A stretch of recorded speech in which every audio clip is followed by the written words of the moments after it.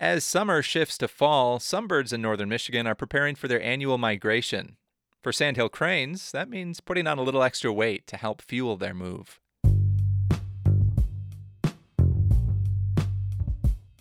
Brian Allen had an unforgettable moment with sandhill cranes a few years back. He's from Manistee and has been birding for decades. It's a tale so wild, he wonders if anyone would believe him. Well, reporter Leslie Hamp does, and she has his story. Brian Allen lives in Manistee and has traveled the world in search of birds. He's been to Mexico, Ecuador, Africa, even Malaysian Borneo to see and hear exotic species. But nothing prepared him for an encounter with a pair of wild birds in his own backyard. It was April 2017. Brian was walking his wetland looking at birds, plants, and dragonflies. It's part of his daily routine. But this day turned into a bizarre, exhilarating experience. And I had noticed sandhill cranes were lingering in our field, so I was very hopeful that they would nest there. Sandhill cranes nest in April or May, usually close to marshes and bogs. Both members of a breeding pair build the nest using plant material from the surrounding area. Brian's property is an ideal setting for sandhills. They would come there almost daily. We'd hear them. They've got a loud bugling call, and it was great to have them around. Sandhills are pretty common all across Michigan. Brian hoped the large birds would nest in his field, so he avoided the area for a few weeks. But after a while, the sandhills seemed to disappear, so he thought it was safe to walk out there again. One day I decided to walk straight across the meadow. I usually don't do that. It's pretty swampy out there, and I had some hip waders boots on, and I was exactly in the middle of the open area, nowhere to hide or go, and I heard the sandhills bugling a little ways away. Sandhills are big, 4 feet tall with wings spanning 5 feet or more. They're distinctive in flight with their necks stretched out and legs dangling behind, and their loud bugle calls can be heard up to 2.5 miles away. Here's a recording of what they sound like from the Cornell Lab of Ornithology.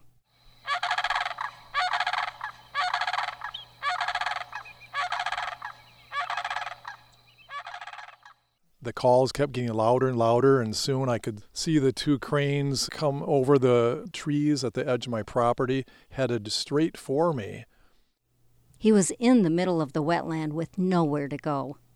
Thought maybe if I just hide in the grass, they won't see me. So Brian laid face down in the meadow, hoping to be inconspicuous. And I laid there, and I heard them calling still, and then it was quiet. And I thought, that's kind of odd. I thought they'd call and keep passing over me. And then I heard a sound in the grass. And I looked, and I swear a foot away from me, I could see the legs of a sandhill crane. Sandhills have 3 long toes with sharp claws on the end of each foot. The claws can be used for scratching in the dirt to find food and for defending themselves. This crane was walking right around me. I could see its legs, and I looked up, and the crane was right there and looking down at me. Some researchers estimate sandhill cranes to be 2.5 million years old. Brian could see the evolutionary link to dinosaurs. My impression was how reptilian it looked, because I could see all the scales on its face and its eye, and the jerky movement seemed very much like a large lizard. And then I saw another pair of legs, and the other bird was on the other side of me, and they were walking circles around me, and again, just about a foot or 2 away from me. So I laid there real still. I felt a little trapped. So there he was, lying in a marsh, getting wet, feeling exhilarated at the novelty of the experience, but also a little nervous. Brian had never heard of a sandhill crane attacking a person, but he wasn't sure what would happen.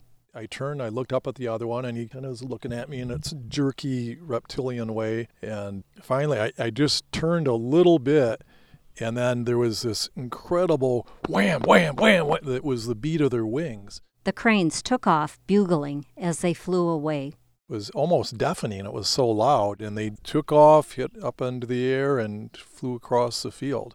Brian has been birding since he was a teenager. But never in his wildest imagination did he think a pair of sandhill cranes would walk circles around him. And he wondered who would believe him. Nobody's going to believe me with that. But yeah, it really happened. I still have a very vivid mental image of them craning down to look at me, trying to figure out if I was a log or what I was, I guess. But yeah, I'd wondered what was going through their heads at the time. Brian likes to share his joy of birding with other bird enthusiasts and nature groups. He says once you open your eyes to birding, you'll notice all sorts of birds, even right in your own backyard. For Points North, I'm Leslie Hamp. Before I let you go, one last thing on sandhill cranes. Their migration journey has traditionally been to places like Georgia and Florida, but warmer winters are changing that. They can survive the cold if they can get at a food supply. So if there's no snow, even though it's cold, they will hang around. That's Gary Segrist, former president of the Michigan Audubon.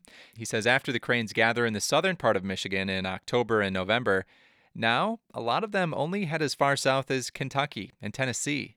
And some around us here and in other places will stay all winter now.